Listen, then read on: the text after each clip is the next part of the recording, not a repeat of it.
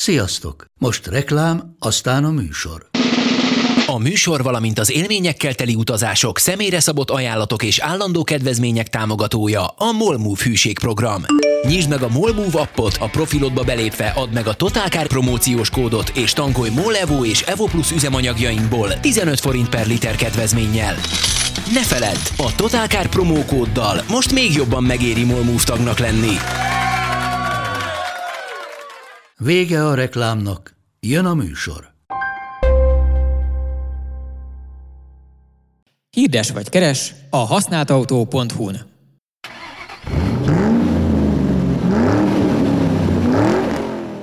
Édesanyukám most írt rám, hogy adóbevallásod elküldted. Ezt nem 20-áig kell? Igen. Akkor mindjárt fölállok én is, és kimegyek adóbevallani. De most írta, hogy 20-áig kell, mert 20 a határidő. És édesanyád, aki mindenkinél jobban ismert téged, ő tudja, hogy érdemes az ilyen miatt azért 16 napot adni a gyermeknek felkészülésre? Nem tudom, de én szerintem amúgy már ezt talán ilyen február-márciustól lehet amúgy ezt már így kitölteni. Nem tudom, mindig, amikor egy legelső híri megjelenik, hogy meg lehet csinálni, mondom, jó, akkor még most ezt elolvastam, most megcsinálom, és akkor biztos, hogy nem kell foglalkoznom. Egy a baj, hogy viszont már elfelejtem, ha tényleg megcsináltam. Én abban a szerencsés helyzetben vagyok, hogy mindig megtanulom, hogy milyen rossz nagy befektető, nagy tőkésnek lenni, akit vár az Isten, nagyon helyesen, hiszen az ilyen meg is érdemli, hogy szenvedjen. Hogy amikor valaki spekulációs tevékenységet végez, és ezért a kis emberek zsírján tollasodik, akkor utána azt úgy szívja meg, hogy én például az úgynevezett hosszú távú befektetéseimet, vagy megtakarításaimat annak a során tékozoltam el, hogy a frissen született babának kellett építeni szobát ajtóval, hogy nyugodtan tudjunk létezni egymás mellett. És ezért el kellett adni értékpapírokat, amiket eladtam, kifizettem belőle a kivitelezőt, majd most, amikor eljött az SZIA bevallás, akkor most viszonylag hideg verejtéket végigcsorgatva a gerincemen rájöttem, hogy én ezután most még nagyon sok adót fogok fizetni, hogy eltékozoltam ezt a rengeteg értékpapírt, amit az ellenértékét odaadtam a kivitelezőnek, és mivel ez egy nyerészkedés, ezért egyébként nagyon helyesen adót fizetek rá. Akkor mégiscsak a hangyász volt jobb biznisz, mint a gyerek? Hát ezen a ponton nem lehet tudni, mert érted, Elon Musk anyukája se panaszkodik, szóval May Musknak több gyereke lett, ráadásul sok gyereket felnevelni az mindenhol, tehát az Dél-Afrikában is, meg Kanadában is, meg mindenhol nagyon sok pénzbe kerül, de összességében ott azért visszatermelték az utódok, és még nem tudhatjuk ugyanálunk is, hogy a gyerekek közül kiből lesz nagy vállalkozó. És van a fejedben koncepció arról, hogy mit kell most csinálnia a gyermeknek, hogyha milliárdos szeretne lenni, tehát még mindig kódolni kell? Hát most már ugye tudjuk, hogy már a helyes foglalkozás az a prompt engineer. Igen, amikor megmondod a ChatGPT-nek, hogy igen. És hogy mit. Minél több mindenhez több prompt engineernek kell lenni. Van már ilyen szakegyetemen? De külföldi egyetemen van. Ott kétségbe esetten indítottak. Nyilván előbb-utóbb a magyarokon is fog keletkezni. Már csak egy 35 év? Bár, hogy rákanyarodjunk váratlan az autókra. A minap egy előadás után hozzám odajött 2 darab gyermek, amit most meg nem nevezendő rendezvényen, és meg nem nevezendő felsőoktatási intézmény hallgatói, akik azt mondták, hogy ők egy kicsit kétségbe vannak esve, mert hogy ők nagyon sok érdekességet hallottak most a járműtechnika területéről, és tök jó volt, de hogy ők nagyon szeretnének ilyet az egyetemen is hallgatni, de sajnos ott speciál nem tanít nekik erről senki semmit, mert ezek mind az elmúlt néhány év fejleményei az autótechnika világából, és hogy az a bizonyos egyébként nagy nevű, nem budapesti intézmény, az úgy van azzal, hogy nem kell olyan hamar beemelni a hivatalos tudás kánonjába ezeket a modern dolgokat, hiszen ki tudja, hogy mi lesz pár év múlva, lehet, hogy ezek nem olyan időtálló információk, mint mondjuk, hogy hogyan kell hengerfalat hónolni. Óriás szeretettel köszöntjük az Égéstér hallgatóit, hogyha a pénteki híradó csak egy másodperccel is rövidebb lesz a megszokottnál, akkor az azért van, mert Karottát meghívtuk díszvendégnek, és mivel van nála egy baromi érdekes kínai autó, ezért nem is tudta azt mondani, hogy nem jön be, de lehet, hogy majd valamikor az adás egy pontján szép lassan eltűnik a képből, és a hangját sem fogjuk már hallani. És itt van velünk Balog Bence, illetve Pásztor Csabi. Ültél végül, Bence, a Nióban azóta? Végül nem, mert kiderült, hogy hétfőn még itt lesz, és akkor majd a Mátéval együtt megpróbáljuk egy kicsit így jobban megismerni, mint egy ilyen beülés ereje. Megéri. Igen. Hogy került ez hozzánk? A teljes elejét nem ismerem a történetnek, azt hiszem az, hogy ugye Magyarország nem csak akkumulátorcella gyártó nagyhatalom, stratégiai nemzetgazdasági ágazat, hanem az akkumulátor cserélő bizniszbe is belekerültünk azon keresztül, hogy a Nio nevű kínai autógyár, amelyik a világ egyetlen olyan autógyára, amelyik hisz abban, hogy az akkumulátor csere az a villanyautó töltés üdvözítő módja, és akkumulátor csere állomásokat építenek Magyarországon. Tehát nem aksi készül itt, hanem az aksi készülnek a világ különböző pontjain, és itt azok az állomások készülnek, amiket úgy kell elképzelni, mint egy nagyon szépre dizájnolt konténert tulajdonképpen, egy hajózási konténert, amiben bele tud állni az autó magától mostanra, és a konténerben szintén magától elintézik a robotok a komplett aksi csomag kicserélését, és ez az egész, ez pár perc, tehát nem tart semennyivel se tovább, mint egy hagyományos autót feltölteni benzinnel vagy gázolajjal. És ezek az állomások készülnek itt Magyarországon, és ez ugye a Nio-nak a befektetése, és így aztán a Nio-nak van magyar jelenléte, és ezért ők hozzáférnek, mert a saját céges autóik is Niók, és megszervezték döntően jó fejségi alapon, hogy ki tudjuk próbálni a kúrens Niókat, ami annyiban nagy szó, hogy ezeket hivatalosan nem árulják Magyarországon, sőt Európa nagy részén se árulják őket, hanem az egész EU-n belül van talán 5 vagy 6 híresen nagy piac, nagy villanypiac. A skandináv országok, a Norvégiával kezdtek, és Németország, nagy ország még, ami nem Skandinávia, és most már ott is vannak. És majd apránként innen fognak tovább menni, gondolom, a fizetőképes országok irányába, tehát hivatalos magyar piaci belépéstől nem kell tartani hirtelen a napokban, viszont rohadt érdekes ettől még kipróbálni az autókat, mert egyrészt Európa más pontjain már árulják őket, másrészt ez mutatja azt, hogy hol tart jelenleg a kínai autóipar teteje, mert ennél följebb kínai autóban érdemben nincs. Tehát van olyan, aminek az a híre, hogy körülbelül tartanak itt, műszaki tudományban, de ennél följebb nincs. És akkor azt mondtuk, hogy jó egyefene, azt azért kipróbáljuk. Ez pozícióban mondjuk egy BYD HAN-hoz képest följebb van jelentősen? Nem hinném. Tehát ahhoz nem értünk ehhez eléggé, mert a szóbeszédre, meg más youtuberek tesztjeire, meg ilyenekre tudunk csak támaszkodni, de műszaki tartalomban nehéz lenne most igazságot tenni, hogy a BYD teteje, vagy az Xpeng teteje, vagy a Nio teteje, azok egymáshoz képest hol vannak.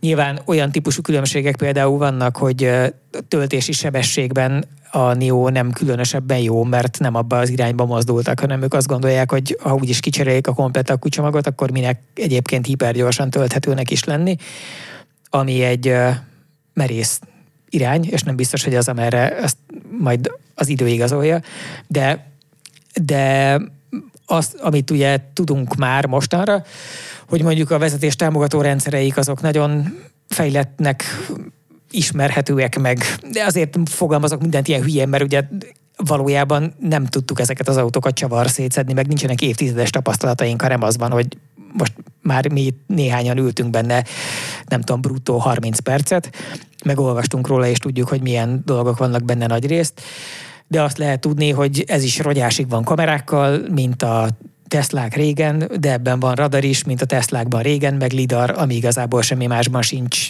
Mostanra talán csak a legújabb Volvók jönnek szintén, ugye Geely, tehát ott is az is egy kínai döntés volt, hogy ők is használnak lidart a szenzor csomagban, és van 2 darab motorja, amikkel összesen 650 lóerő körül van, azt hiszem a hivatalos csúcs teljesítmény.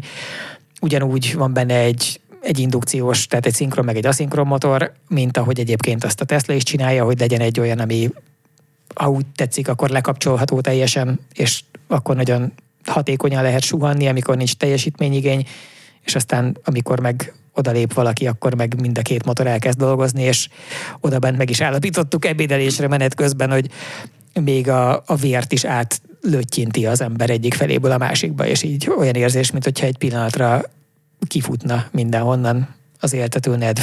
Durva, nagyon kegyetlen, ahogy megy. Hát ezzel a néhány mondattal gyakorlatilag Gábor megspórolt egy ilyen néhány órányi utánolvasást a kedves hallgatóknak, de hogy az volt az igazán kemény, hogy bejött reggel farccal, és azt mondta, hogy menjünk már el ezzel ebédelni egyet, mert azért mégiscsak. És hát ezek alapján én már gondoltam, hogy ez inkább nagyon jó lesz, mint sem nagyon rossz. Tehát, hogy a nagyon rosszat azt valószínűleg jobban kiszűrtem volna a szavaidból. És akkor beültünk 5-en, én vezettem, és hát le vagyok fagyva konkrétan, tehát hogy nem nagyon tudok így hirtelen mit mondani. És... Jó, de azért én hozzátenném, hogy az elején azért így jó 5 percig körbenéztük, meg szagoltuk az autót, hogy ez nagy, ez olyan minőségének néz ki. Ez nem, tehát, hogy nem az a kínai, mint amit így mindenki mondta, hogy jaj, a kínai. Hát egyrészt autó, valószínűleg volt designer, az volt. Egyértelműen látszik, hogy itt igazából mind külsőre, mind belsőre eléggé rendben vagyunk, de amit Karotta is mondott, hogy igazából nem az a megdöbbentő ebben, hogy így mit tud papíron, vagy mit tud, hogy gyorsul, vagy mik vannak benne, hanem hogy autóként mennyire autó, hogy autóként mennyire autóbb, mint csomó más óriás gyártónak a 100 éves múltra visszamenő heritage-el együtt a mai terméke. Hát, hogy ezt mihez tudnád hasonlítani? Milyen most bejáratott márkának az autójához? Hát ugye ez azért nagyon nehéz kérdés, mert én ilyen nagyon prémium villanyautóból friss élményekkel kizárólag az EQS merci kapcsán rendelkezem, ami hát nagyon sok szempontból alul marad. Én azt kell mondjam, hogy mind objektív, mind szubjektív dolgok terén. Tehát, hogy ebben van ajtószervó, arra meg azt mondták, hogy hát az nehéz lett volna, meg ülésmasszázs, mit tudom én. Nyilván nem mindenben van ott, tehát, hogy szerintem nagyon furcsa, hogy a napfénytető az semmilyen módon nem árnyékolható le. Sem fizikai, sem pedig valamilyen ilyen elektromos megoldással nem tudja magát leárnyékolni. Bár tehát minden elektrokromatikus sötétítő megoldás, vagy árnyékoló megoldás az olyan szempontból szerintem egy nagyon súlyos öntökönszúrás, hogy cserébe soha többet nem igazán jó azokon kinézni. Tehát nem tudom, hogy a hallgatók mennyire találkoztak ilyennel, mert elég ritka és inkább drága autókban van.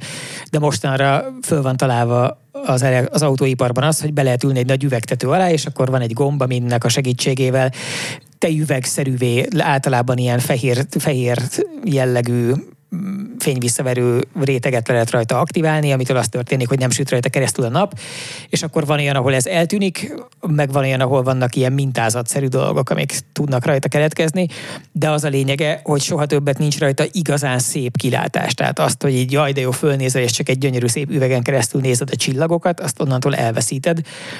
És akkor a másik lehetőség meg az árnyékolásra, hogyha egy rollót lehet oda húzni, amit meg azokkal az autókkal, amiknek olyan nagy tetejük van, mint ezeknek, a full üvegtetősekkel, azokkal általában nem szokták megcsinálni, mert ugye a tető íves, a rolló meg nem tud íves lenni. Igen. Hanem csak egyenes. Egyébként mi az ID7-nél azt láttuk, hogy az ellenkező oldal nem igazán jó. Tehát maga, amikor ugye kiveszi az elektromosságot és széthullanak a részecskék benne, akkor nem árnyékol eléggé. Ennél nyilván sokkal többet árnyékol, de hogy az áttetsző módja az nekem úgy tetszett, nyilván összességében láttam 30 percig, szóval lehet, hogy nem, és nagyon sütött a nap, tehát nyilván Dél-Spanyolország azért teljesen más, mint Magyarország ebből a szempontból, úgyhogy lehetséges, hogy ez tényleg így van. Nekem az ID7 megoldása egyébként tetszett, de mindegy, persze, nyilván ez csak egy apróság. Az, hogy a légrugózás komfortja az komfortmódban mit tud, és ehhez képest az autó utána mit tud Sport Plus módban, amikor úgy rendesen beszúrod egy kanyarba, az szerintem nagyon durva. Igen, ezt nem várta volna egyikünk se. Hogy az arra viszonylag lehetett számítani, hogyha most rendesen nekiülnek az okos kínai fejlesztők, és írnak rá egy jó szoftvert, akkor majd ez egy a digitális képességekkel jól rendelkező, egyébként nyilván baromi nagy teljesítményű autó lesz, mert hogy ezt könnyű csinálni. Tehát a villanyautóból erőset csinálni az viszonylag egyszerű feladat, és inkább csak döntések kérdése, és aztán nyilván jó esetben hozzá kell méretezni a hajtást, meg a felfüggesztést, hogy ne essen szét az egész. De hogy ez messze sokkal jobban kész van, mint rengeteg olyan autó, amivel találkoztunk az utóbbi időben. Egy sokkal érettebb, rendesebben végig tesztelt, sokkal jobban működő dolognak tűnik, és pont kifejezetten nem csak az olyanokban, hogy milyen a menürendszere, meg a központi kijelzője, mert az egyébként azok is nagyon jók. Igen, arra is kitérünk még. Igen, de ez, amit te is mondasz, hogy a sima közlekedésben, az alapfunkciókban, ahol azt szoktuk mondani, hogy mire egy autó ezeket igazán jól csinálja. Szépen elindul, szépen megáll, tud rugózni a szarúton lassan, és tud rugózni a jó úton gyorsan, amikor a kerekeit is fogja, amikor arról van szó, meg a karosszéria lengéseket is fogja, amikor arról van szó, tehát amikor ezek mind egyszerre rendesen, csak úgy természetesen működnek, hogy általában ez az, amit nagyon sokáig tart rendesen megtanulni, meg összeérlelni, és ebben egészen sokkoló, hogy ez mennyivel inkább jó, mint ahogy azt bármelyikünk gondolta volna, ameddig bele nem ült. Én próbáltam mindenhol valamilyen zörgést kihozni belőle, meg az egyik kedvenc tesztem, amikor elkezdem a jobb lábamat a vezetőülésben elkezdeni feszíteni a középkonzolnak, és mi az a pont, amikor megrecsen, és igazából a nagyon prémium autóknak is csak egy nagyon kicsi része nem recseg ilyenre, meg hogy tényleg nincs benne semmi zörgés sehonnan. Az anyagok finomak, van benne egy kis tornacipőszag, tehát azt nem lehet tőle elvenni, és ilyen szempontból fel is lehet ismerni egy vakteszten, hogy azért ez mégiscsak egy kínai autó, de nagyon-nagyon minőségi, és az ülése is szerintem kimondottan kellemes. Ráadásul van benne 4 darab masszázsülés, ami azért nagyon nem alapvető a prémium autóknál sem, nem, Bence? Hát ugye ez főleg a Stellantisos autóknál szokott lenni a vezetőülésen masszázs, ugye az ilyen Citroen Picasso, meg egy-két ilyen nagyobb, magasabbra pozícionált Peugeotban, meg ilyen ott nekik, de szerintem abszolút nem jellemző. Az ID7-ben is van 2, de az 2, tehát hátul. Milyen autókban? Lexusban Hát ugye S-merci meg ilyenekben van, nem? Biztos, hogy van S-mercihez. Szinte biztos. Meg Lexus LS-hez, meg ilyenekhez, csak ezeknek nagyon sok esetben az van, főleg az európaiaknál ugye az a tendencia, hogy az alapár ezeket általában nem szokta tartalmazni, hanem van egy, régen azt mondtuk volna, hogy 40 millió forint, amikor azt akartak mondani, hogy egy autó nagyon drága, de most mondjuk inkább 60 alapár, és akkor arra rárakódik másik nagyságrendileg ugyanennyi, mire olyan színe van, amilyennek szeretnének.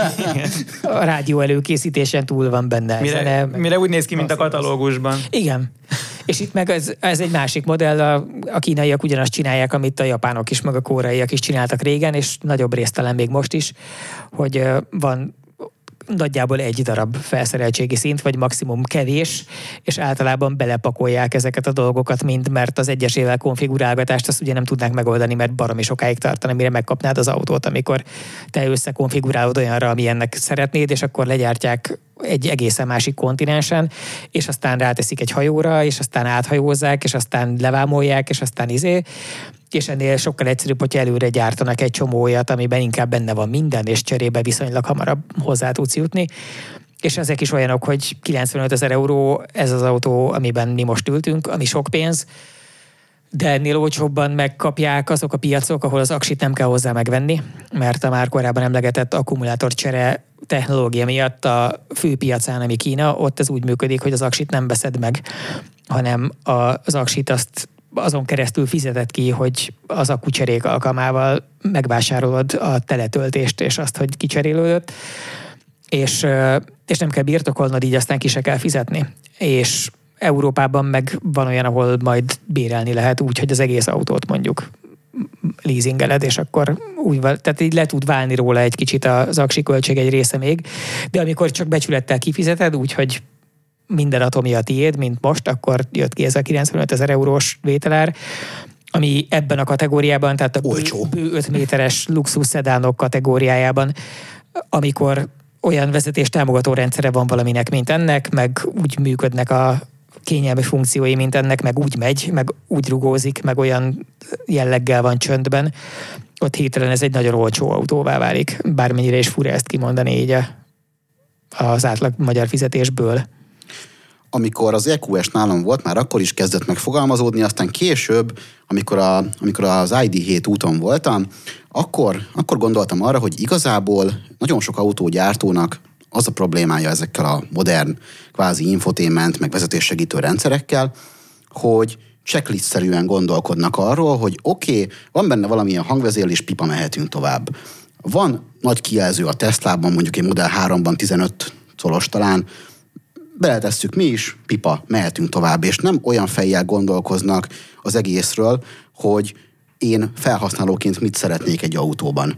És ez az, ami nagyon-nagyon a Tesla malmára hajtja a vizet sokaknál, és ez az, ami nagyon megvan ebben a Nioban is, hogy van benne geg, van benne nagyon sok kvázi értelmes és érthető funkció, amit az első pillanattól kezdve így tudsz használni, és az egész nagyon felhasználóbarát. És hát nyilván látszik az, hogy volt ihletődésük, tehát hogy ezt nyilván nem maguktól találták ki az elejétől a végéig, de egyébként te mennyire használtad Nomit, az asszisztenst? Nem használtam rommá, de ez részben azért van, mert nehéz tudni, hogy mire lehet egy ilyet használni. Ugye arról beszélgetünk itten, hogy van egy beépített digitális asszisztense, akit érdekes kérdés lesz. Nem akarom megsérteni, hogy aztán azt mondja, hogy ez csak így arra ébredek valamelyik éjjel, hogy ott áll a fejem fölött egy kaszával, hogy azt mondod, ami. Szóval Nominak nevezték el, és úgy kell elképzelni, hogy van fizikai megjelenése, tehát nem csak szoftverkód formájában létezik belül az autóban, ahogy egyébként mostanra már minden drága autóban van valami, hanem csináltak a műszerfal közepére egy olyan kis gömböckét, aminek van egy kis LCD kijelzője, az LCD kijelző ránézésre, hogy valami elég rendes, tehát ilyen jó fényerő, jó kontrasztú, nem lennék meglepve, hogyha ez egy kis OLED lenne. Valószínűleg így igen, annyira éles. Ami nagyon egyszerű gesztusokkal, szempillantást, meg kézgesztusokat, meg kis piktogramokat tud kirakni rá, tehát van egy arc, meg mellé időnként kezek, meg piktogramok, és azt állapítottuk meg kb. Mindannyian, de cáfoljatok meg, ha nem, hogy amennyire kínosan hangzik ez, tehát hogyha valaki sztoriként meséli azt, hogy na bazd meg, a kínaiak azt találták ki, hogy a 40 milliós villanyautójukba beleraktak egy ilyen nyomorult kis robotkát. A műszerfalon van egy fej, ami rád néz. Ami rád néz. És amikor kiszáll, akkor meg valaki arrafele néz, és sír, hogy kiszállsz. Igen. És hogyha unatkozik, akkor elkezd fidget spinnerezni, vagy jojózni. Vagy elfújja hogy hívják a gyermekláncfűnek azt az állapotát? A pittypang, igen, amikor el lehet fújni a kis piait, hogy ilyenekkel szórakozik, amikor nem csinál semmit, és hogy amennyire kínosnak hangzik ez, igazából végtelenül aranyos, tehát egy nagyon jó pofán működő, tök aranyos dolog, ami pont arra alkalmas, hogy a fizikai jelenlétével valahogy megjeleníti azt, hogy az autóban egy csomó minden foglalkozik azzal, hogy mi történik veled. És ez egy olyan ügy, aminek nyilván az összes lehetséges hasznát azt ki kell tanulni, meg nekik maguknak is ki kell találni, de már volt olyan például ma,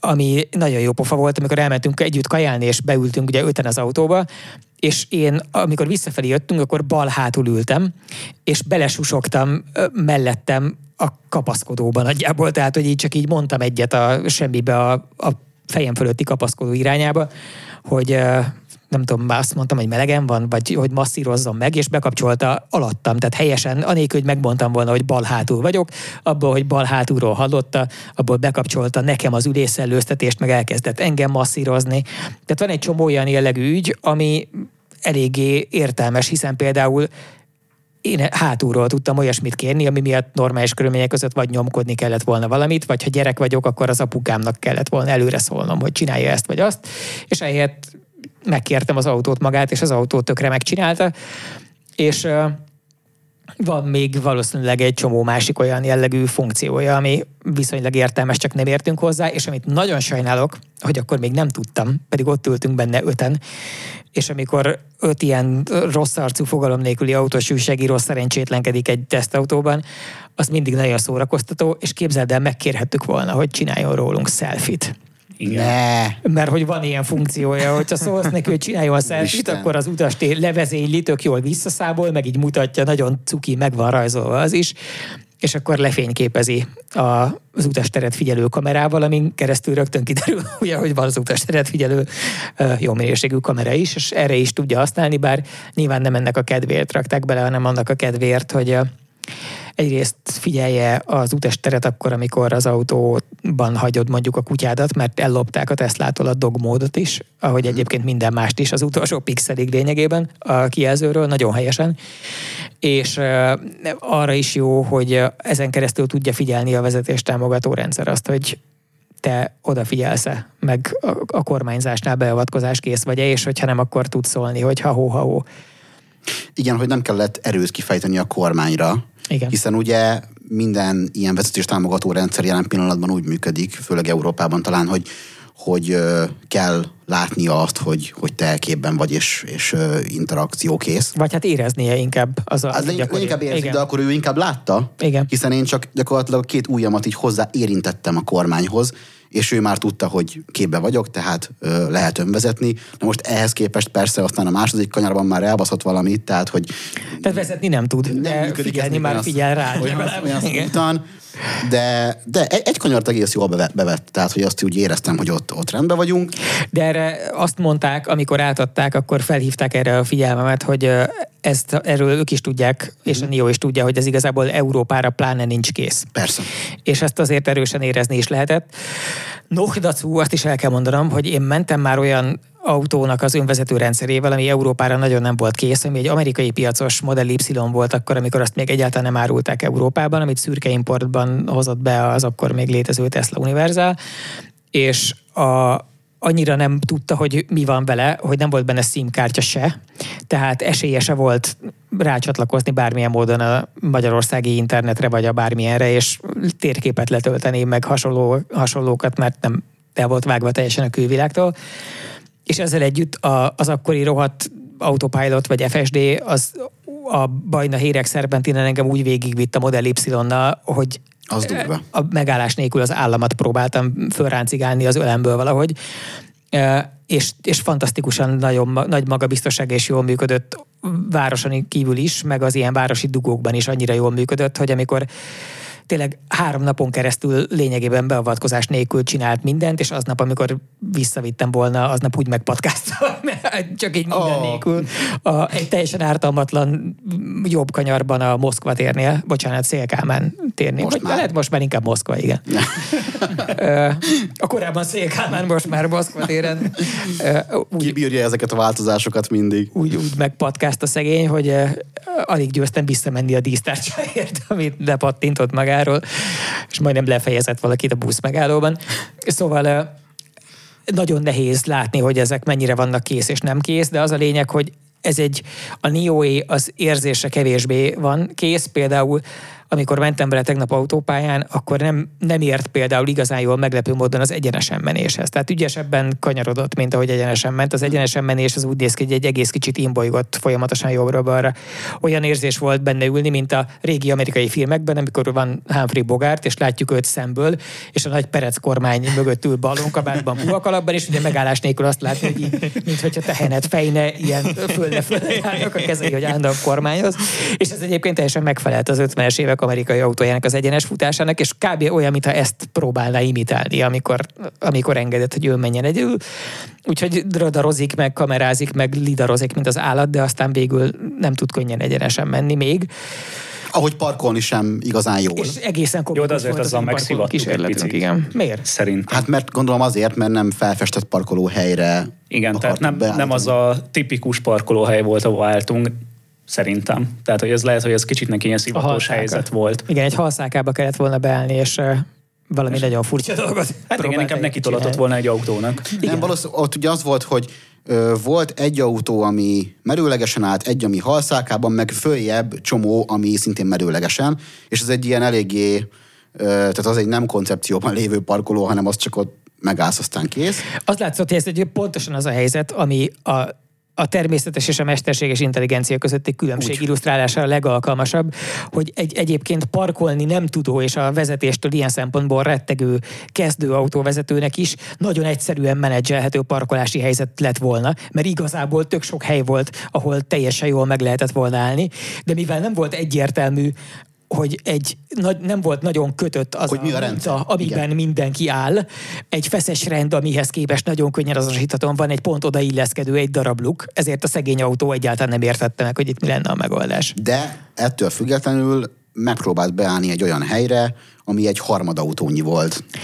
Hiszen egy V-alakban bezárt. Ennek megfelelően megpróbált beállni egy olyan helyre, ami viszont egyáltalán nem volt ott semennyire, egy olyan irányból, amiben extrém módon lehetetlen, és közben keresztbe fordulva elállva egy főúton. Tehát, hogy annyira rossz megoldást választott, amit nem is nagyon lehetett volna így emberi észre lennél jobban kitalálni, hogy lehet milyen manőverre lehet a legnagyobb problémát okozni az önparkolásból. Igen, valószínűleg senki nem értette ott mögöttünk a gázgyári lakótelep szélén. De elég nagy és fekete ahhoz, hogy azért hangosan ne dudáljanak rá közel. Nem, abszolút. Meg ugye holland rendszám van az autón, tehát lehet, hogy azt gondolták, hogy valamilyen szerhatása alatt állunk. És egyébként lehet, hogy az autó tényleg, hogy valójában ez a magyarázat.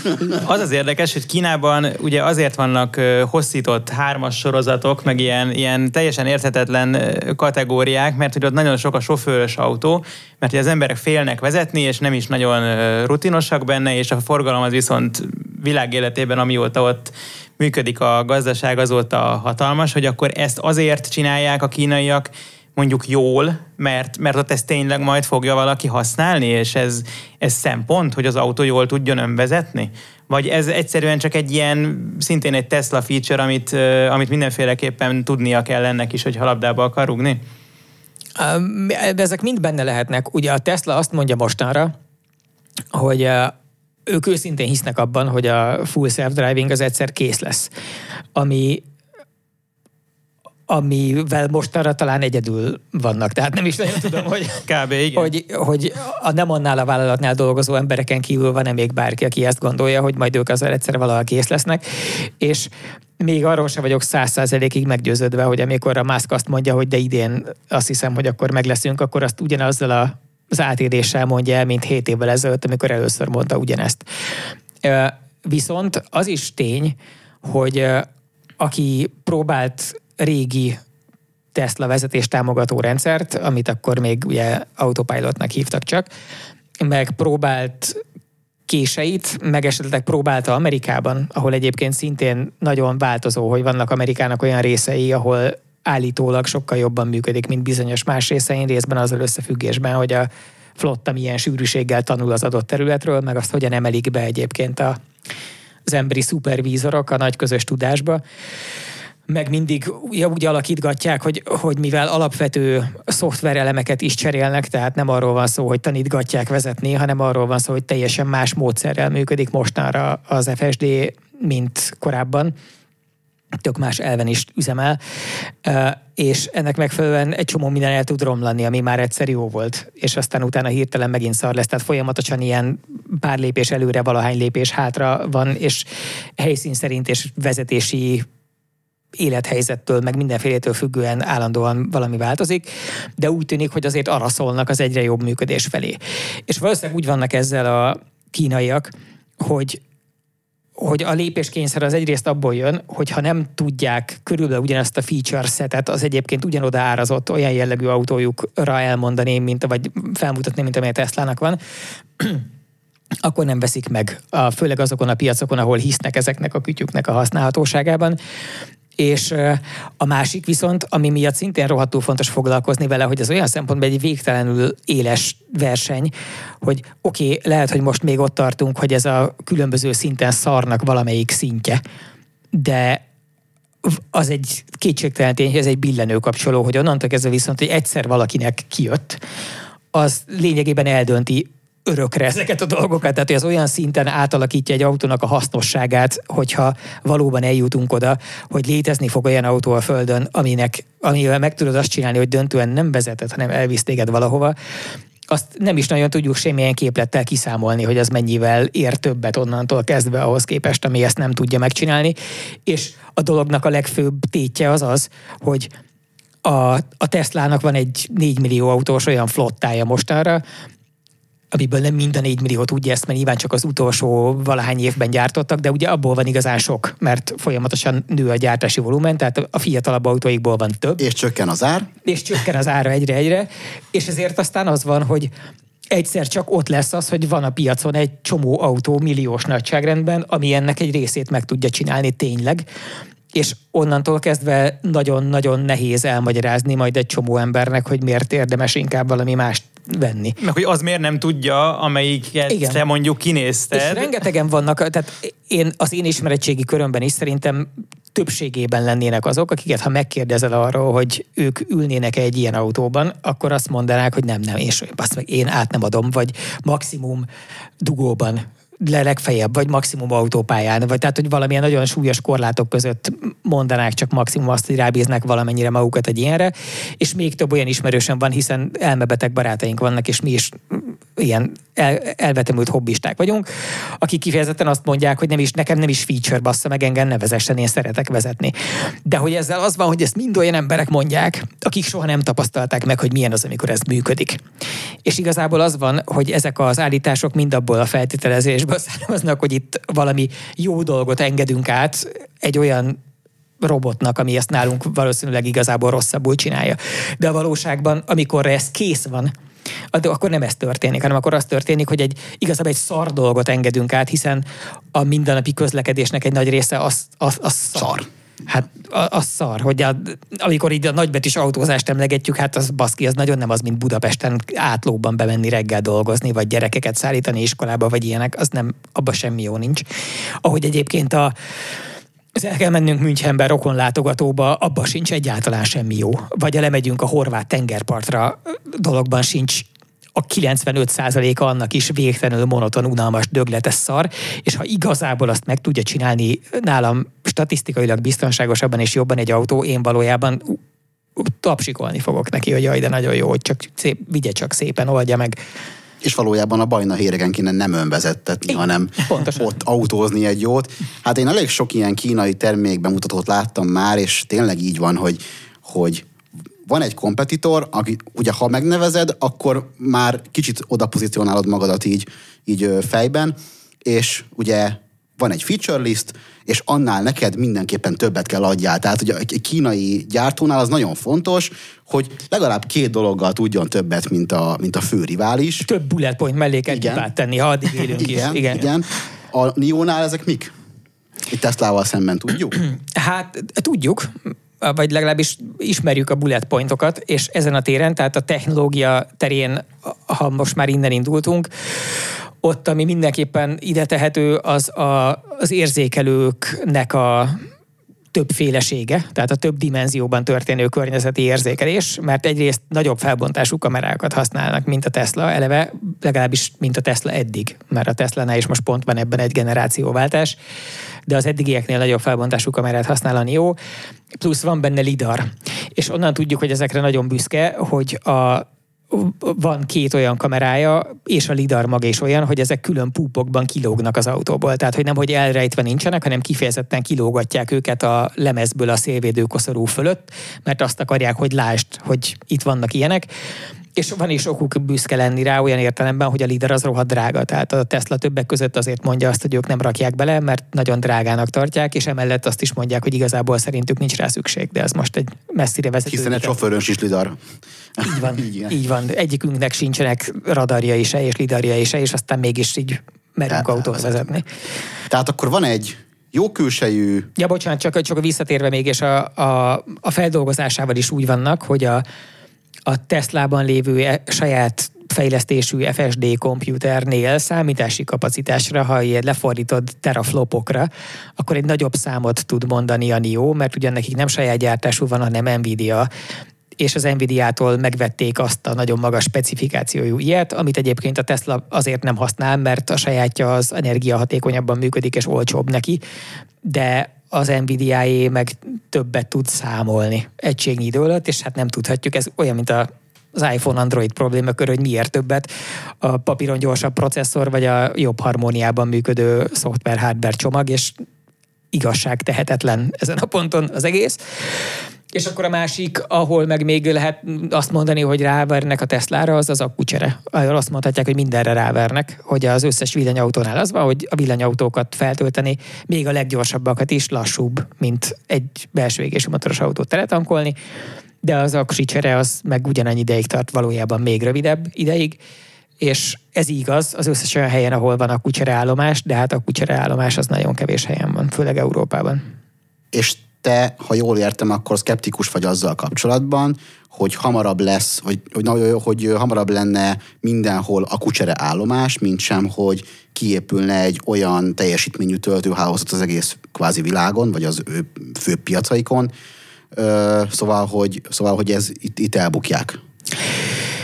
Igen, én nehéz szívvel mondom ezt, mert pláne, hogy a nemzetgazdasági érdek plusz a magyar akucsereállomás gyárból kaptuk az autót magát, úgyhogy ilyen értelemben én nagyon drukkolok annak, hogy ez csak szépen működjön, és a magyar gyár termeljen, és minél több helyen legyen akucsereállomás. De a logikáját azt én nem látom ezen a ponton még, és pontosan amiatt, hogy ugye az történik, hogy az akkucsereállomás az egy olyan dolog, amit föl kell építeni. Ugyanolyan sűrűséggel ideális esetben körülbelül, mint ahogy a töltőállomásoknak kéne lenniük, ahhoz, hogy ugyanolyan kényelmes legyen akkut cseréltetni, mint ahogy egyébként tölteni tudnál, vagy tankolni tudnál. Viszont ez se olcsó letelepíteni, sőt annál, mint hogyha oda egy DC töltőt telepíteni, annál nyilván drágább, a benzinkút építésnél azért nyilván olcsóbb, és ami nagy rákfenéje, hogy csak azokhoz az autókhoz alkalmas, amikhez készül. Tehát a Nio is csak a saját Nioihoz tudja használni, és azok közül is ahhoz, amik generációban és akkumulátor méretben passzolnak oda. És ez azt jelenti, hogy egy nagyon pici, az összautók volumenéhez képest nagyon kicsi darabszámú flotta fogja használni ezeket, amin keresztül iszonyú nehéz visszatermelni az egésznek az árát. És míg a saját maga által telepített töltőknél, ami mondjuk a supercharger hálózat a Tesla-nál, ott azt lehet mondani, hogy azon keresztül vissza tud jönni az ára, hogy nagyon sok autónak adnak el benne áramot, és nyilván olcsóbb sokkal telepíteni, mint egy komplet akkucserét, és hogy ki lehet nyitni. Tehát ha szar a kihasználtsága a hálózatnak, akkor azt lehet mondani, hogy már nem csak Tesla jöhet ide, hanem mindenki, ahogy ezt egyébként mostanra ugye mondja is a Tesla. Tehát ez most már nyílik a supercharger lényegében mindenhol. És ezt a Nio egyszerűen nem tudja mondani, hiszen ők mondhatják, hogy ők kicserélik az akkumulátort a te zaporos eceden is, de hát bakker, abban sajnos pont nem olyan formájú, és nem akkora akkumulátort kell tenni. Viszont ők még elmehetnek abba az irányba, hogy jó, akkor mégiscsak töltsön gyorsabban, mert ugye ennek az a hátulütője, hogy viszont ez az autó, ez DC-n nem tölt kimondottan gyorsan, hiszen csak 156. 130, úgy emlékszem. 130-at tud, ami azért, hát azért nem rossz, de vannak ebben a kategóriában ilyen, ez most így a fele annak, ami igen, szóval, az igazán jó. Vannak nála jelentősen jobbak, és lesznek még jobbak. Hát ez egy nagyon jó külsejű, jó belsejű, minőséginek tűnő, korrektül árazott, és úgy összességében autóként jó tudsz. Kinek kell most itt félnie, és mennyire, és hány éven belül szerinted? Ha Európát nézzük. Hát, ha Európát nézzük, akkor szerintem senkinek, mert nem tudja a Nio felskálázni magát olyan sebességgel, hogy az itt kétségbe tudja ejteni szerintem senkit. A Nio most tart, azt hiszem, az évi 300 000, 200 000-es gyártási kapacitás környékénél, tehát hogy nem lehetne azt mondani, hogy egy nagy volumen játékos jelenleg. Összesen 400 000 legyártott autójuk volt néhány hónappal ezelőtt, azt láttam a YouTube csatornájukon, fönn volt az ünnepi videó a 400 000. legördülésről. Tehát nagy volument nem tudnak, és emiatt nagyon sok félnivaló nincs. Az a része az ijesztő inkább, hogy ha ott tart a világ, hogy egy kínai startup, ami mögött nyilván tök sok pénz van, de azért nincs több pénz egy kínai startup mögött, mint egy nagy mainstream európai autógyártó mögött. És hogyha egy ilyen cég tud csinálni ilyen minőségű terméket, úgyhogy a létezésben egyébként annyira kevés tapasztalata van, mint a Nio-nak, az azt jelenti, hogy végtelenül leegyszerűsödött az, hogy lehet ma már jó autót csinálni. Tehát, hogy sokkal könnyebben hoz. Ez arról szól nyilván, hogy sokkal több olyan mérnök van, hogy a szoftverek egy csomó mindent meg tudnak csinálni jól, hogy a beszállítóktól meg lehet vásárolni annyi tudományt, mert a Nio nem magától gyárt mindent, hanem egy csomó minden egyébként vásárolta, hogy beszéltünk róla, a vezetéstámogató rendszerének is lényegében minden komponense vásárolt, tehát a lidart is megvették, nem tudom, Velodyne-tól vagy valahonnan, meg az Nvidia-tól végig lehetne sorolni mindent. Tehát ők nem olyan mélységében vertikálisan integráltak, mint mondjuk a Tesla, vagy mint ahogy a BYD is inkább a Tesla útvonalon látszik ebben haladni. De hogy ebből, hogy jól kitalált termékkel, igényesen összespecifikálva meg tudsz építeni valamit, ami hirtelen tud annyira jó lenni, hogy nem érzed szarnak a legjobb európai autókhoz képest, az szerintem egy elég riasztó perspektíva az európai piacnak, és az a része pláne rohadt riasztó, hogyha megnézzük, hogy ennek megfelelően Kínában mi történik.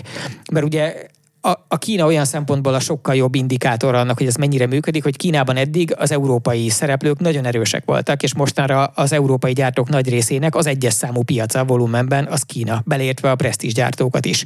És tehát, hogy messze az a legfontosabb, hogy Kínában mi történik.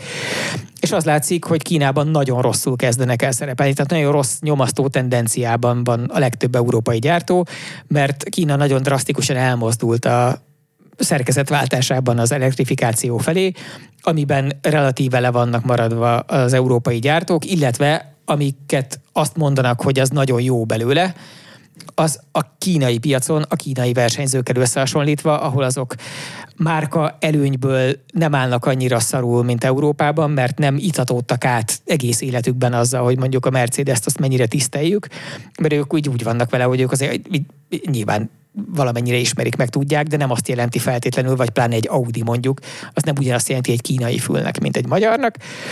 És azért, ha a kulturális tőkéje így a brandnek az nincs az árat megindokolni, hanem elkezd a featúrával, tehát a felszereltségek, a képességek, a specifikáció, meg a működési benyomások konkrétan versenyezni egymással. Meg az összerakottság. Meg az összerakottság, amit te is mondasz, tehát onnantól kezdve, hogy valaki ül egy EQS-ben, meg ül egy ilyenben, hát ott azért vannak problémák, hogy biztos röhögni fog. Tehát ha valaki Mercedesen szocializálódott, és először beül egy ilyenbe, és megérzi a szagát, akkor biztos, hogy röhög. Vagy megtapizza az ülést, és arra gondol, hogy a Mercedes bőrnek hívott műbőrje azért az sokkal jobb műbőrszerű bőr, vagy nem tudom már, mint ami ebben van. De ott ők is ugyanúgy rá fognak kényszerülni arra, hogy szintetikus mindent használjanak, ahogy a kínaiak is, csak jobban értenek ahhoz, hogy ne legyen büdös. De hogy ezek az utolsó szalmaszálak jelenleg, amikbe kapaszkodni lehet, és akkor utána, amikor elkezded használni, akkor onnantól kezdve már nem nagyon lehet mire azt mondani, hogy húha, ez milyen nevetséges, már ennél mi mennyivel tudunk jobbat, mert baszki, igazából ennél, arra jutottunk, ennél nem nagyon tud jobbat senki.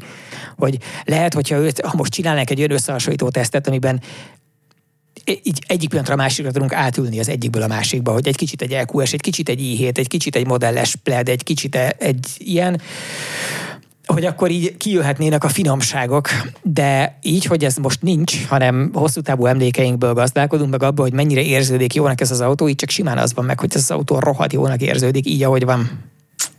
Igen.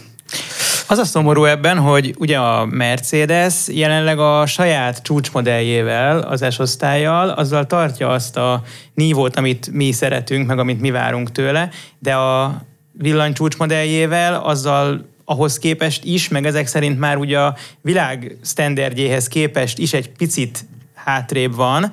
Tehát, hogyha mondjuk a kínaiaknak kellene egy valódi S-osztály riválist mutatni, az sem biztos, hogy tudnának, és ezek szerint az európaiak meg nem tudnak egy olyan új generációs autót felmutatni, amit a kínaiak már igen. Tehát akkor addig tudnak még az európai gyártók akár Európában előnyben maradni, amíg el lehet adni belső égésű autót, mert a kínaiaknak viszont nagyon jó belső égésű autójuk nincs. Hát szerintem igazából addig se. Tehát én valamelyik híradóban emlegettem is, hogy ugye nagyon sokat lobbizott az Európai Autógyártók Szövetsége annak érdekében, hogy az EU7-et például tolják el. És voltak nagy autógyárak is, amik megszólaltak annak érdekében, hogy az EU7-et, tehát az Euró normának a 7-es változatát azt így minél később vezessék be, vagy hogy már ne is legyen, hiszen annyira közel lenne az eltolt bevezetése, akkor meg már a 2035-es már nem is szabad eladni, igen, belső égésű motoros autót, hogy arra a kis időre már minek.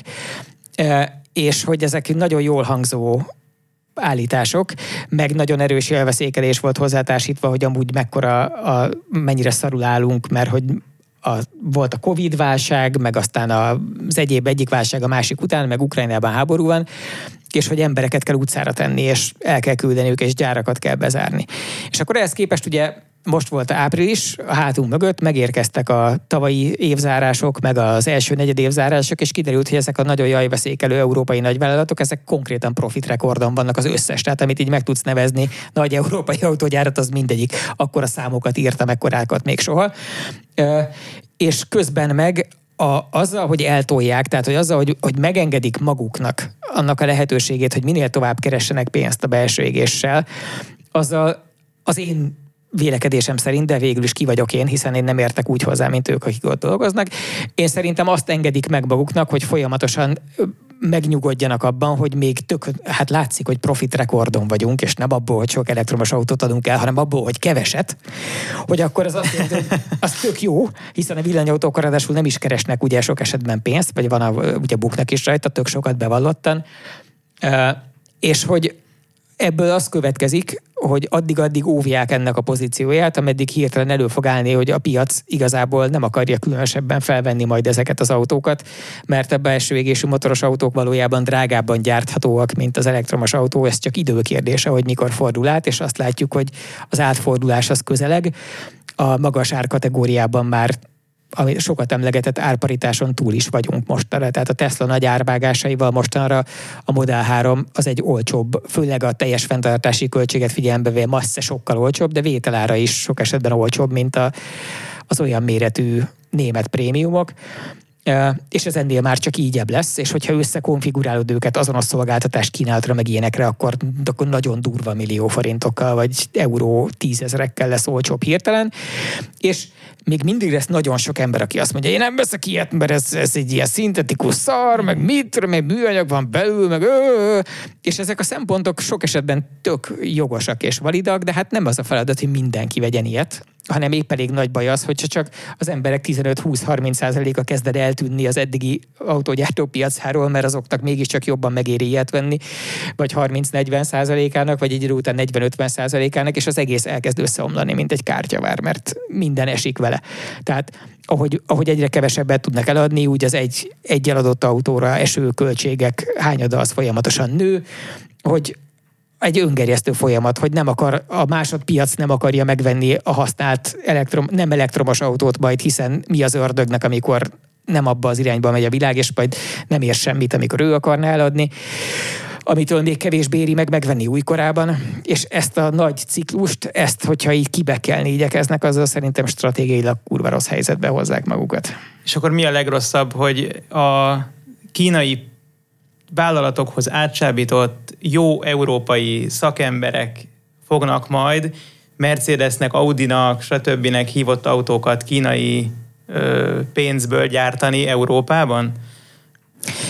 Ez az egyik lehetőség. A másik lehetőség, hogy megvásárolnak majd egy csomó kiüresedő, vagy már kiüresedett európai márkanevet. Ugye ilyet már láttunk egy csomót, olyat is, például nem Volvo. Igen, a Volvo az például egy viszonylag pozitívnak mondható példa. Én azt gondolnám, tehát a Volvók azok a Geely-is hatalomátvétel óta nem rossz irányba mentek, meg a Volvo márka se. A Polestar is, ha végül megmarad, akkor meg a Lotus, ami ugye szintén ugye ez mind Geely, ahogy egyébként a Mercedes is, csak ugye ott egy kisebbségi tulajdonosok, de elég beültek az igazgató tanácsba, igen. Igen, vannak azért ott is. Én sokáig azt hittem, hogy a Lancia-nak például meg talán a Lancia lett volna az első jelöltem azok közül, amiket most élő autógyárnak, meg az Alfa Romeo ismertünk, de amiről azt gondoltam, hogy ki fog kötni egy nagyon tőkerős kínai vállalatnál, hogy jobban megéri majd a Stellantisnak azt mondani, hogy nem próbálom meg hetedszer feltámasztani ezeket a reménytelen dögöket, hogy ezek meg akar dögleni, akkor dögöljön meg a kínaiaknál, és elsózza, de egyre úgy tűnik, hogy nem ebbe az irányba megy, hanem a Stellantis inkább több egyszer is neki fut, és a Stellantis javára kell írni, hogy én soha nem gondoltam volna, de hogy ők nagyon sok pénzt keresnek mostanra.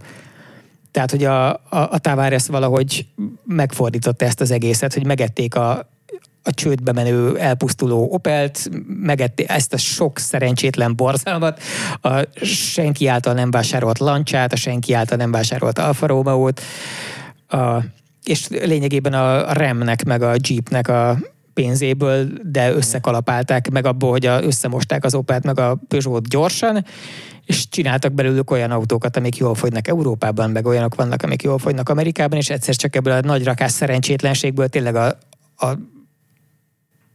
de olyan, amit a csatornába lehúzol, abból mágikus módon így beletöltenéd egy bélbe, és azt mondanád, hogy ez egy ilyen nagyon egzotikus high-end kolbász, és az emberek megveszik, és kiderül, hogy igaz, és onnantól tök jól keresel. Hát, ez vár ránk, úgy néz ki. Szálljunk le a földre, és nézzük meg, hogy milyen új autót kell venni 7 millió forintért. És akkor nem is biztos, hogy leszállunk a földre. Hát lejjebb szállunk, tehát egészen ahhoz képest földközeli szintre, hogy egy ilyen 100 000 eurós kategóriából jöttünk. Ugye volt nálunk egy elég jól felszerelt Aygo. És hát kicsit ijesztő is. Sorry to interrupt, but I go. Köszönjük szépen, Karotta. Köszi, szia. Jó híradózást. Mondjátok meg a hallgatóknak, hogy tudom, hogy nyelvtanyag nem helyes, ezt csak vicceltem az autó márkánevőben. Karotta csak viccelt. Szóval, Aygo Cross, Aygo X. KTM X-ból vagy Crossból? Nem mindegy. Egy nagy X van rá matricázva, úgyhogy X? X. Jó. Nem cross? Hát szerintem nem bele. Bizonyos nyelvterületeken igen. cross. Én crossnak hallottam. Én is kimegyek, hogyha ebbe belementek. De hogyha... Szóval, és hát ijesztő, hogy már itt tart egy Aygo. Tehát, hogy így belegondolva, hogy oké, a Toyota legolcsóbb autója, ami nagyon közel van a Yarishoz árban, és igazából soha nem volt túl messze, ha jól emlékszem. Tehát hiába volt a Toyota Aygo nominálisan a legolcsóbb autó, azért nem volt óriás különbség soha, de ez egy nagyon pici autó. Tehát kívül se nagy, de belül is kimondottan szűkös, bár ez részben a bunkerszerűségének is köszönhető. És hogyha ezt az autót jó felszereltséggel meg akarod venni, és ebben még nem volt automataváltó, nem volt szövettető, szóval még van hova extrázni, akkor ez egy ilyen egészséges 7 millió forintos kocsi, ugye? Igen. Az benne nagyon érdekes, hogy ugye az Aygo volt az a kimondottan ilyen nyílt színen zajló spórolási folyamatnak az eredménye, hogy majd összefognak a Peugeot Citroennel, és majd Csehországban gyártanak, és egy pici egyszerű autót, és az úgy lett drága. Tehát az világ életében egy drága autó volt, és mostanra a Peugeot meg a Citroen ebből már kifarolt, tehát ők már ezt nem erőltették, hogy ilyen pici autót gyártsanak, a Toyota viszont nem. És én azt gondolom, hogy valahol ez most egy jó magyarázat arra, hogy ez miért egy drága autó, mert most már nagyon kevés cég tud profitábilisan kis autót gyártani, és azt nem tudom pontosan, hogy most a Toyota vajon keres-e, vagy mennyit keres ezen az Aygon, de ők még azért kitartanak, és én azt gondolom, hogy a világban van szükség minimálautóra, de a Toyota is ezt már csak úgy tudja prezentálni, hogy ebből valójában egy kis divatcikket csinál. Tehát pont ez a Cross X csomag, meg az egész dizájn, ami szerintem a típus történetének a legjobb dizájnja. Tehát ez most egyértelműen azt tudom rá mondani, hogy jól néz ki. Nincs benne semmi béna, hanem inkább aranyos. Így ezzel a magas árral, meg nyilván, amit mondtál, ilyen opciókkal, hogy vászontető, meg mindenféle CVT váltó. Szerintem ezzel együtt, tehát, hogy én azt látom, hogy erre az autóra van igény. Van. Hogy most persze 7 millió forint, mi leülünk, 3 férfi leül, és elmondja, hát igen, ez az Aygo X-Cross, ez igen. Drága. De amúgy egy picit cuki is, meg olyan pici, meg igazából mindnyájan vezettünk. Én azt mondom, hogy annyira azért nem volt rossz. Tehát arra tökéletes ez az autó, hogy átmentem vele a városon, és kicsit így jól szórakoztam velem, hogy tök jól lett vele mindenki elég kicsit bevágni, kicsit könnyebben beférsz oda, nem kell nagyon figyelned, hogy hol van az autó elej, hátulja, stb. Mert pici, úgy el van vele az ember, és azért nagyon sok olyan ember van, aki igényli azt, hogy egy kicsi autója legyen, és ezt szerintem most jelenleg az Aygo ezt nagyon jól belőtte. Igen, hát én azt gondolom, hogy ez az egyetlen megoldás arra, hogy ilyen autót el lehessen adni, hogy azokat célozzuk meg, akik egyébként ki tudják fizetni egy drágább autónak az árát is, de valójában szándékosan nem akarnak ennél nagyobba ülni. Viszont azért óriási a méretnövekedés, tehát nemrég volt az a használt Aygo teszted, a piros, ugye ahhoz képest azért ez egy nagyobb autó centire. Tősen. Egy jóval szélesebb autó, tehát én azt vettem észre, hogy szerintem ez szélességében nőtt a legtöbbet. Tehát, hogyha beleülsz, akkor olyan váltér van benne, ami azért ugye korábban nagyobb autókban sem feltétlenül volt, és ehhez képest érdekes módon szűk. Tehát sem a hátsó lábtér, sem az, hogy például benne vannak ezek az egybefejtámlás pilótaülések, azok is nagyon sok helyet foglalnak benne. Mégsem érzed annyira tágasnak, de az mondjuk biztos, hogy viszont egy olyan biztonságosnak tűnik. Tehát nem azt érzed, hogy valamilyen kis konzervdobozzal gurulsz, hanem azért ez már mindenféle olyan standardet teljesít, ami ma már elvárás. vastagok az oszlopai, magasan van az övvonala. Egyébként tényleg az első generációs Aygo-nak a csomagtartója az gyakorlatilag lehetne simán csak egy kesztyűtartó. Tehát, hogy annyira picike. Még ajtaja sincs. Igen, ugye csak egy üvegablaka. Maga az üveg nyílik föl. De hát az elképesztően pici, hát nem is mernék most itt centiket mondani, de benne van a cikkben, videóban, és hogy emellett egyébként a hátsó ülésen se volt fejedelmi helykínálat, tehát hogy itt nem arról van szó, hogy egyébként valójában ugye az akkori Aygo egy nagyon jó platform, tehát hogy egy viszonylag hosszú tengelytávon van egy ahhoz képest nagyon rövid autó, meg tök jó fordul, tök jó pofa, és én azt is írtam ebbe a cikkbe, hogy azon kívül, hogy a Toyota-sága miatt a használt piacon 300 000-rel drágább, mint bármi más, ami egyébként azon a szinten már 30%, tehát az igen, kevés. Igen. Hogy azon kívül egy tök jó kis kocsi, amivel én is tök szívesen elrohangálnék városba, ha éppen kéne egy olyan kocsi, amivel sokat kell a városban lennem, és sokat kell parkoljak a belvárosban, ami ugye hát egyre nehezebb feladat. És hogy visszatérve a mai Aygo-ra, a 7 millió forintot azt tekintsük egy olyan szinten nehezen definiálható drágaságnak, hogy egy Swiftet is simán el lehet extrázni 7 millió forintig. Tehát volt nálunk most 7 millió forintos Swift is, oké, hogy az CVT váltós volt, meg talán valamennyivel jobban felszerelt, de hogy itt nem kategória különbség van a kettő között, hanem nüanszok. És a 7 millió forint viszont abban az értelemben drága, hogyha veszünk egy hazai piac szempontjából nagyon különleges helyzetben lévő autót, mondjuk egy Suzuki S-Cross-t, ami szintén volt nálunk, vagy egy Vitarát, akkor azt fogjuk látni, hogy alapáron az S-Cross is 8 millió forint alatt van, és a Vitarát pedig jóval olcsóbban, tehát még egy $500 000 olcsóbban el lehet hozni, tehát abban még valami extrát is lehet talán tenni, mire elér abba a 8 millió forintos árkategóriába, amitől már nincs messze az Aygo sem, és azért az S-Cross az egy nagyon más méretű autó.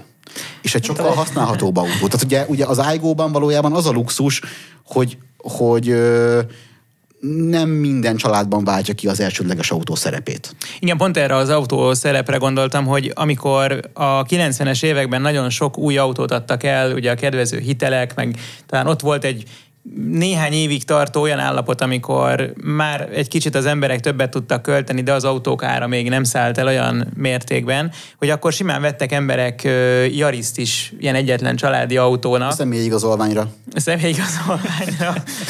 Hajtsák be, ha meghalok alapon. És ma már oda jutottunk, hogy ugye ilyen nagyon olcsó, nagyon pármilliós autót nem kapunk, viszont aki tényleg ilyen család egyetlen autóját akar, és nem akar tőle különösebben többet annál, mint hogy egy jól használható autója legyen, az mondjuk egy ilyen itthon gyártott S-Cross-szal vagy Vitarával ezt meg tudja oldani, az alatt a fájdalom küszöb alatt, hogy egyébként majdnem annyiba kerül egy Aygo is, viszont az Aygo egyértelműen már nem ez a kategória. Talán még a Vitara az valahol belelóg abba a halmazba is, hogy azért elég jópofán néz ki, tehát hogy az nem az az autó, amit nem is azt mondom, hogy szégyelni kell, de hogy azzal az ember nem érzi úgy, hogy gáz lenne. Mondjuk most már amilyen sok van belőle, ez lehet, hogy sokaknak egy kicsit olyan kedvezőtlen, hogy már nem akar ehhoz a klubhoz tartozni, aki Vitarával jár, de én azt gondolom, most te is vezetted nemrég az S-Cross, azért az egy jó pár éves modell, és még mindig igazából egy teljesen kényelmes volt, megfelelő. Tehát, hogy konkrétan ilyen pár nap, igen, konkrétan egy nap különbséggel vezettem, tehát S-Crossból ültem át az Aygo-ba, ilyen tesztjelleggel, és hát nagyon más világ a kettő, és tényleg azon gondolkoztam már az Aygo-ban ülve, hogy most vagyok egy 7 milliós kicsi kis autóban, és még tegnap egy majdnem ugyanez, hát jó, akkor mondjuk azt, hogy 8 milliós autóban, ami viszont tényleg elférne az egész család nyaraláshoz cuccok mellé, és meg a nagy bevásárlás is beteszem, és mit tudom, még poénból a kutyát is belepakolom. Igen. Tehát, hogy abban így minden belefért, viszont 1 millióval olcsóbban megkaptam egy olyan autót, amivel nem, tehát, hogy maximum a barátnőmet merném magam mellé ültetni, és mit tudom, pár szatyor hátul. Szenvedjen, aki akar. Igen, hátul meg szenvedjen, aki akar, de most előbb mondtad, és ezt hozzá akartam fűzni, hogy abban igazad van, hogy most már tényleg az a gyakori, hogy egy családnak egy autója van, és akkor már persze mindenki olyan autót akar venni, amiben belefér minden. Hát, minél több mindenre jó. Igen, viszont én még mindig úgy gondolom, hogy szerintem még mindig jó lenne az embereknek egy kicsi autó, és ez ilyen nagyon szélsőséges felfogás, de én például nagyon szeretném, hogy a kejkárok azok például Európában is egy elterjedt forma legyen. Tehát, hogy mindenki menjen kejkárral. Tehát, hogy most tehát ilyenkor mindig jön az, hogy persze meg a faszon fog menni 120 kilométert ekkora autóba, stb., meg lemenni ezzel a családba, próbálj meg a Balatonra. Ki lehet azért bírni? Tehát, hogy azért az emberek szerintem felnőttek trabantokban, ladákban. Kispolszkival mentek el az emberek Balatonra. És akkor most felháborodunk egy olyanon, hogy lakókocsit húztak vele a lengyelek. Igen, tehát, hogy szerintem egy kicsit elkezdtünk nagyon elkényelmesedni azzal, hogy nekem nagy autó kell, hogy férjen bele a család kényelmesen. Szerintem a Kispolszkiba is befért a család kényelmesen. Nekünk mondjuk a legkisebb autó az Trabant volt, de azzal is nagyon kényelmesen el voltunk. Hát a kényelmesen mondjuk a Kispolszki esetében az túlzás, de... Jó, de... az akkori sztenderdeknek én nemrég ültem egy Kispolszkiban, és azért jól emlékeztem. Szóval én inkább arra gondolnék, hogy az emberek fejében az él, hogy ezek az autók annyira olcsók voltak, hogy bárki megengedhette magának, és akkor ezt most összehasonlítod egy Toyota Aygo-val, ami meg 7 millió forint, vagy több mint 7 millió forint, és kiszámolgatod, hogy... És ne a 7 millió forintot vizsgáljuk, hanem azt vizsgáljuk, hogy ha mondjuk egy picit többet rászánsz egy Yarisra, vagy egy picit nagyobb méretű autóra, ami mindig kis autó, de nem egy mini autó, akkor azt fogod látni, hogy egy univerzálisan jobban használható csomagot kapsz, nem sokkal drágábban, és most, hogy 3 decivel többet fogyaszt, vagy tehát, hogy így nincsenek olyan óriás különbségek, nem fogsz rá annyival több adót fizetni, meg biztosítást, meg bármit. Nem, és ez őszintén szerintem egy probléma is. Tehát én hiányolom a kicsi autókat. Tehát egy kicsi autó az legyen kicsi árral. Rendelkezzen kicsi árral a kicsi autó. Igen, tehát hogyha lenne olyan kejkár, ami mondjuk legyen az, hogy maximum 4 millió forintba kerülne, akkor szerintem sokan vennének. Mert... Én egy cappuccinót kérek. Hú, egy Honda Beat-et. Én egy latte macchiatót, de... Autózamot kellett volna mondani, és akkor megvan az ABC. A témához visszatérve, a múltkor említetted, hogy ugyanannyiba került valószínűleg egy Zsigulit is megvenni, mondjuk, mint most egy ilyen Tesla Model 3-at, vagy melyikre mondtad, hogy... Igen, kiszámolgattuk ilyen... Átlagfizetésre, akkor tudja, hogy a Zsiguli is nagyon drága volt, csak abban az időben, amikor be kellett rá fizetni, és majd 5 év múlva, meg 7 év múlva megjött, addigra szerintem az emberek összetudták szedni rá a pénzt, vagy valahogy más mechanizmusok működtek a nem piacgazdaságban, mint a mai logika szerint. Nem is költöttél annyi mindenre. Nem is volt annyi mindenre költeni, nem volt ennyi árucikk, nem nagyon lehetett utazni, tehát igazából erre tudtak az emberek költeni. Lehetőség is jóval az autóra, meg a hobbitelekre. Nem volt Netflix. PlayStation. Úgyhogy jó, nyilván ez nagyon, nagyon más, de hogy igen, tehát amikor valaki, mert ugye rengeteg kommentben megkapjuk, hogy hát mennyire durván drága egy Tesla. És most csak egy Tesla, csak egy egyszerű példa, mert most egy viszonylag csak ár szempontból vizsgált autóként akarom mondani, hogy egy elektromos kocsi, ami mondjuk 17 millió 4-től elvihető, azt megszorozva vagy összerakva a reálbérekkel, az nincsen távolabb annál, mint amiben bárhol volt egy középkategóriás autó.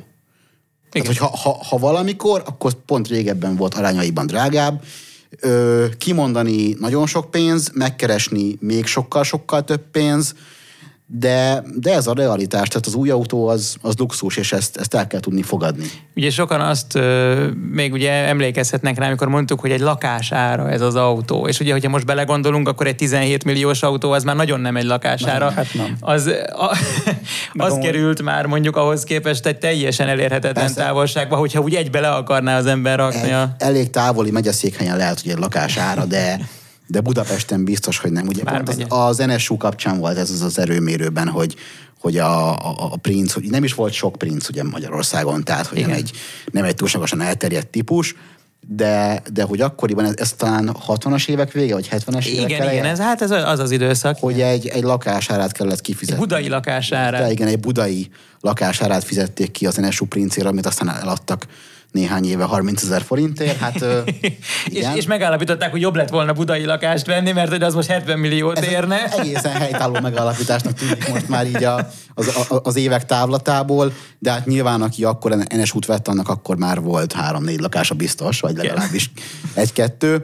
Úgyhogy persze, nyilvánvalóan az autó ilyen szempontból nem jó befektetés.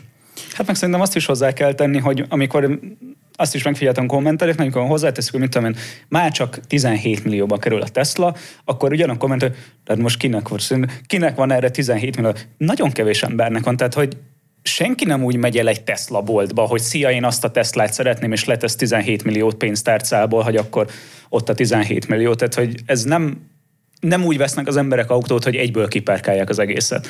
Tehát, hogy van egy ilyen szerintem rossz felfogás is ezzel, hogy nagyon sokan, nem tudom, szerintem úgy gondolják, úgy képzelik az autóvásárlást, mint a használt autóvásárlást, hogy azt csak úgy az egészet ledobják a KP-t hozzá, aztán mennek is. Azért hallottunk olyat, aki nejlonzacskóban viszi a pénzt az új autóért. Van, és az nem azt mondom, hogy nem létezik ez a jelenség, mert biztos, hogy létezik a jelenség. Inkább azt mondom, hogy inkább az átlag, hogy az ember hitelre veszi meg, vagy valamilyen leasing konstrukcióban megveszi. De az, hogy egy átlagos budapesti család, mint 17-18 milliót ledobjon egy Tesláért csak úgy KP-ba. Lehet, hogy van ilyen, de azért ezt nem így kell szerintem elképzelni. Itt az lesz majd a baj, hogy ugye a használt autók, amik egy elég jelentős részét teszik ki a magyar mobilitásnak, azok fognak majd ugye vagy nagyon megdrágulni, vagy elfogyni. Tehát egy idő után már nem lesz olyan egyszerű fillérekért beleülni valamibe, most még lehet, és igazából szerintem az emberek ezt is nagyon hiányolják, hogy ennek a vesztét is érzik, hogy el fog jönni az az idő, amikor már a használt autó is, ha nem is luxus lesz, de jóval drágább. Szerintem ez már elkezdődött amúgy. Hát attól függ, hogy milyen egy fiatal használt autó, már igen. Csak most még vannak olyan a saját autóm példájából kiindulva, tehát hogy 2 éve vettem egy jó állapotú Accordot $500 000, most már azokból a rosszabb állapotú, alacsonyabb felszereltségű 600. Igen, de ez egy régi autó, az egy 90-es évekbeli autó, nem? De nem egy keresett darab, tehát persze, hogy ezen nincs persze. meg az, hogy ez egy...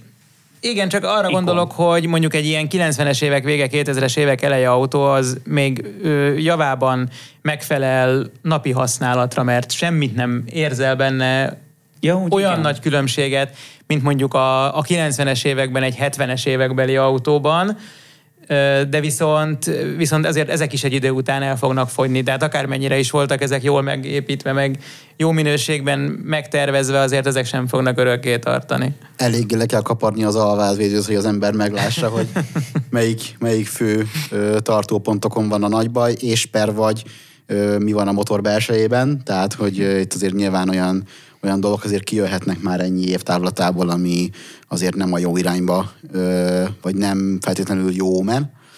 De akkor, ha már így szóba került, akkor még a műsor végére szálljunk le egészen a földre, legalábbis anyagilag, és hát beszéljünk arról, hogy milyen egy olcsó rendezvény, amit parkolóparádénak hívnak, és hogy milyen volt az első parkolóparádé élményetek. Nekem nem az első volt, már többedik, nem tudom, hogy mennyi, de ez volt az első, mint totálkáros, mint szervező.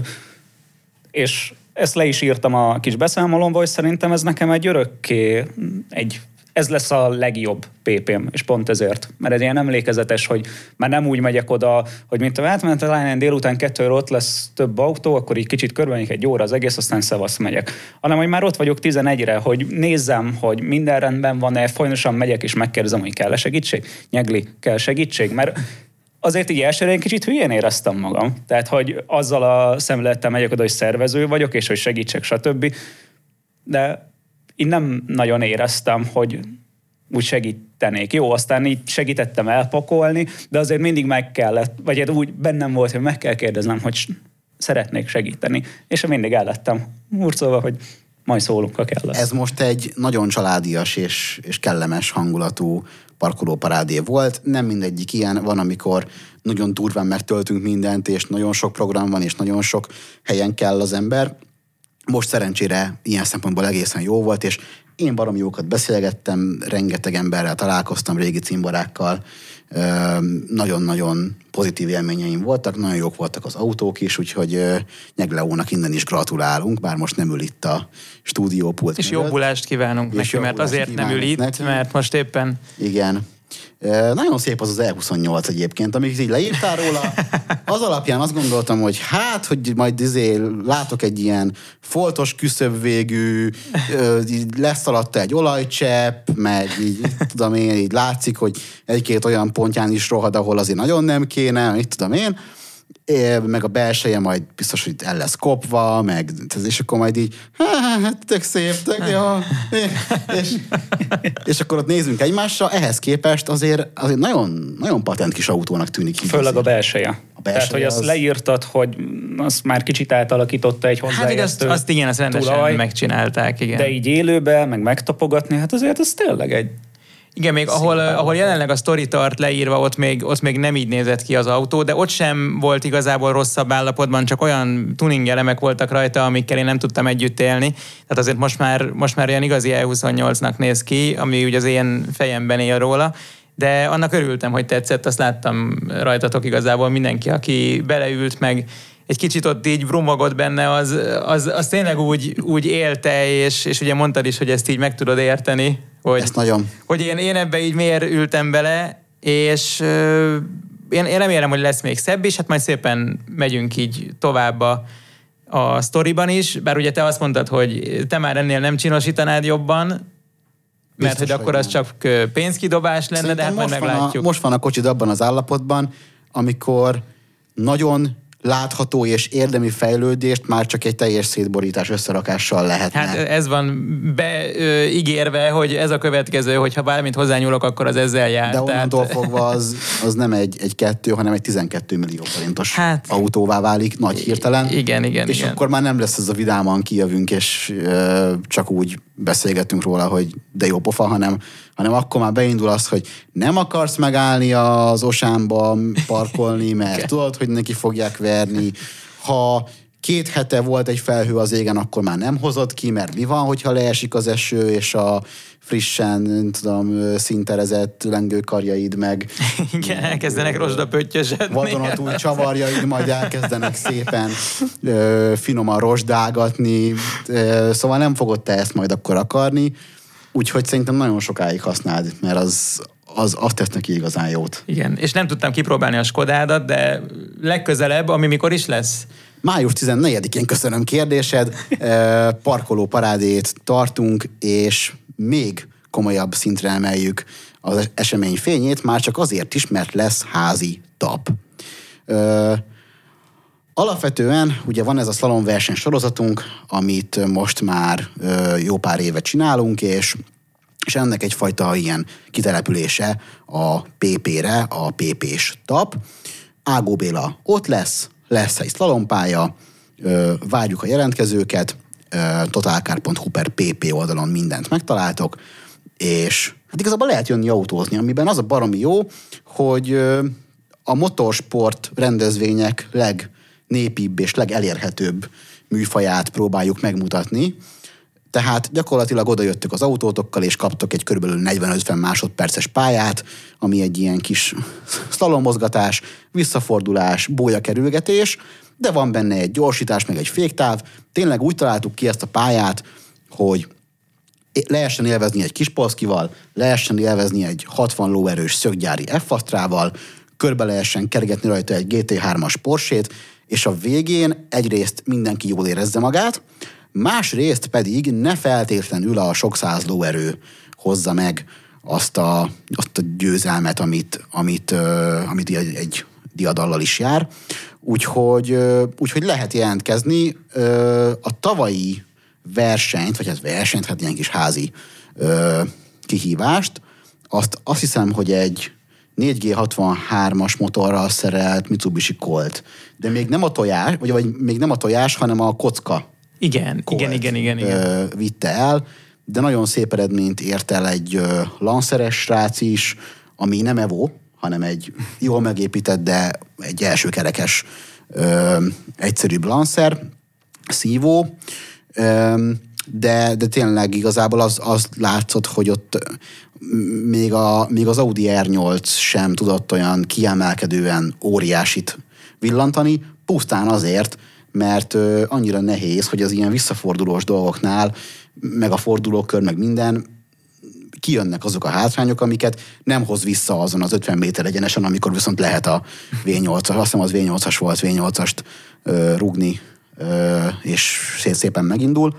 Úgyhogy erre lehet jelentkezni, és ezt lehet jönni nézőként is nézni, ami baromi jó, és lesz egy nagyon jó tematikánk, a mozis autók. Úgyhogy lesz Lancer Evo is. Na, ennek és akkor Bence előtte a point, de akkor most már kérlek, mondd el azt a 3 autót, amit koncepcióba terveztünk. Tehát, hogy filmes autók lesznek kiállítva, és az egyik nagy szerkesztőségi kedvencünk, a taxi is meg fog jelenni, és az ellenfelei is felvonulnak, majd lesz piros merci, meg fekete Evo, de az én nagy régi gyerekkori kedvencem a Kit is ott lesz, és DeLorean. Szintén sokan kedvence a DeLorean.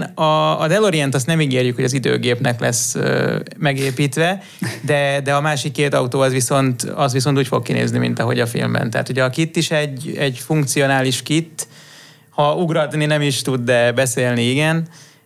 A taxi pedig szintén meg van építve a versenyállapotba, tehát...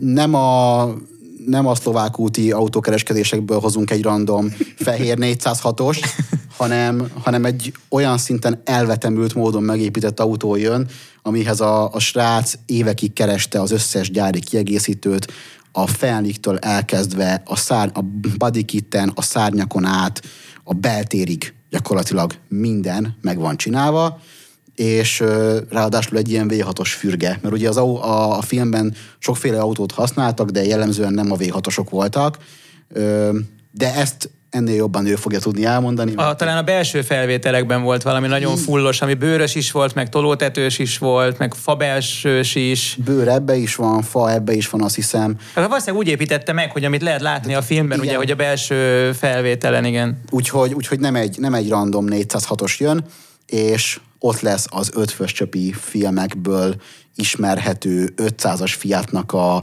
gittelt, vörös csillagos, lematús, tökéletesen pontos replikája. Rendszámazonos replikája, ami megint csak egy olyan dolog, hogy én nem hittem volna el, hogy ilyen létezik. De, igen, ezt én sem. De létezik, és ehhez nagyon sok autó jön még, nem akarok azért mindent elmondani. Igen, azért mindent ne mondjunk. Mindent ne lőjünk el, úgyhogy most írjátok föl, hogy május 14, az PP, és az baromi jó lesz.